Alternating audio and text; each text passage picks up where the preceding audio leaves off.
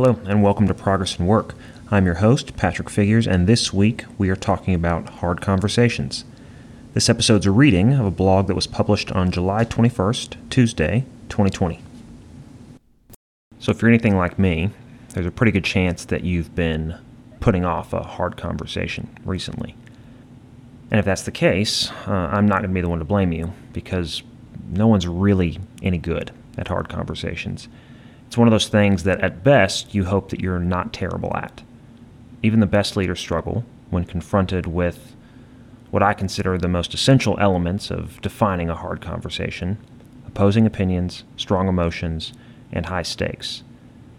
To make things worse, these conversations are often make or break. You only get one chance to fire someone. You only get one chance to ask for a raise. You only get one chance to confront someone that you care about regarding a sensitive issue. There's no reset button if you screw up. So naturally, we avoid these conversations. We do nothing. Not because we really want to do nothing, but because it's the safest thing to do. And in turn, these situations always fester, making it that much harder to address in the future. To overcome this tendency to procrastinate, what we have to do as leaders, as managers, is develop the tools to address these conversations early and tactfully, thus empowering ourselves to be more proactive about these difficult situations. And what's the best way to do this? You have to keep the other person's mind open about having a challenging conversation. You want the other person that you're trying to talk to be A, willing to have the conversation, and B, to be open to hearing your perspective in that conversation. And to achieve this, you need to have a clear idea of what you want, an understanding of why the other person would want what you want, and a script to start with that communicates these things neatly. First off, what do you want? Before the conversation even starts, take a minute to reflect on the outcome you're actually looking for. What are you hoping to accomplish? If you're asking for a raise, talking to a spouse about finances, or confronting a coworker about their shoddy work, what is the range of outcomes that you would be satisfied with in this conversation? Because if you don't have a clear objective, you're not going to be prepared as the conversation takes natural curves. Make your ask specific and be prepared to be open and honest and potentially vulnerable about where you're coming from. You also need to consider the other person's perspective. What kind of pushback are they going to give you? What would prevent them from agreeing with what you're bringing them? Secondly, why should the other person care about what you want? Why is what you're asking for important? How does it affect the other person? How are they served through this conversation? In any hard conversation, it's important to find common ground that both people can stand on.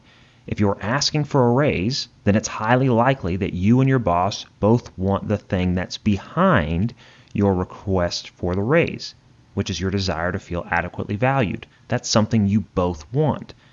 The common ground you share serves as a good jumping off point for the conversation.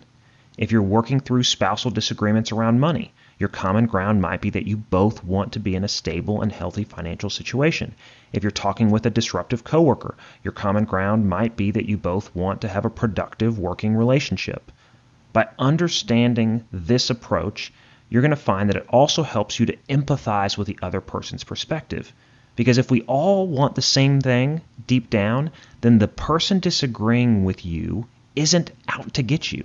They just feel differently about how to get the thing that you're talking about. It becomes a discussion about tactics and prioritization, not a discussion about values. You and the other person are actually on the same team. Thirdly, knowing exactly what you're going to say. Equipped with a clear understanding of what you want and the common ground you're working from, you need to combine all of these elements into an opening statement. Your statement should be brief, clear, and communicate everything that we've previously discussed. The basic formula that everyone should use is A, I have something that I'd like to talk to you about. B, it affects you because it impacts something we both want. C, I'd like to have a dialogue or conversation about it. D, the outcome I'm hoping for is, state the outcome. Here's an example. Hey, boss, I want to talk to you about my compensation. Recently, I'm worried that I'm not adequately compensated for whatever reasons you have. It's important to me that this is a place that values my contributions and compensates me accordingly. I'd like to talk about this openly, and I'm really hoping that you would consider the outcome you're hoping for. Now, is this perfect? Absolutely not. But you're not shooting for perfect because there's no perfect way to have one of these conversations. Your goal is actually to minimize the level of cringe and awkwardness involved in this conversation, not to eliminate it. The opening is meant to open the door for you to get into this conversation. For that reason, you should practice it. Practice until it feels authentic to you and captures the heart of what you're trying to say. It doesn't have to be perfect. It just needs to get the conversation started.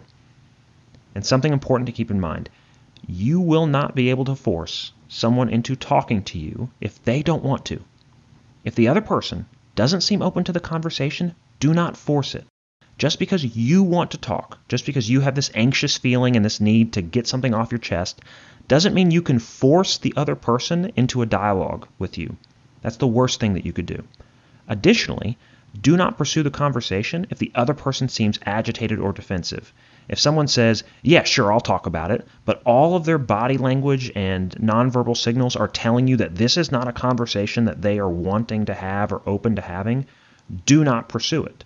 The worst thing you can do is start things off in a conversation like this on the wrong foot, or risk the conversation going poorly. As I said before, you can't redo one of these conversations if it goes poorly. In conclusion, one of the core differences between good and great leaders is how they handle these kinds of interactions. Engaging in these conversations is an essential step on your leadership journey, but don't put too much pressure on yourself to be perfect at it. Again, you're not going to be perfect. Your hope is to keep these conversations from crippling you. It's just as important for you to be a great listener or to learn how to compromise. There are other skills that are an essential part of your leadership journey. All of these skills take practice, so don't be surprised if your first few attempts in having these challenging conversations are rocky and painful. Again, there's no such thing as an easy, hard conversation. Good luck out there.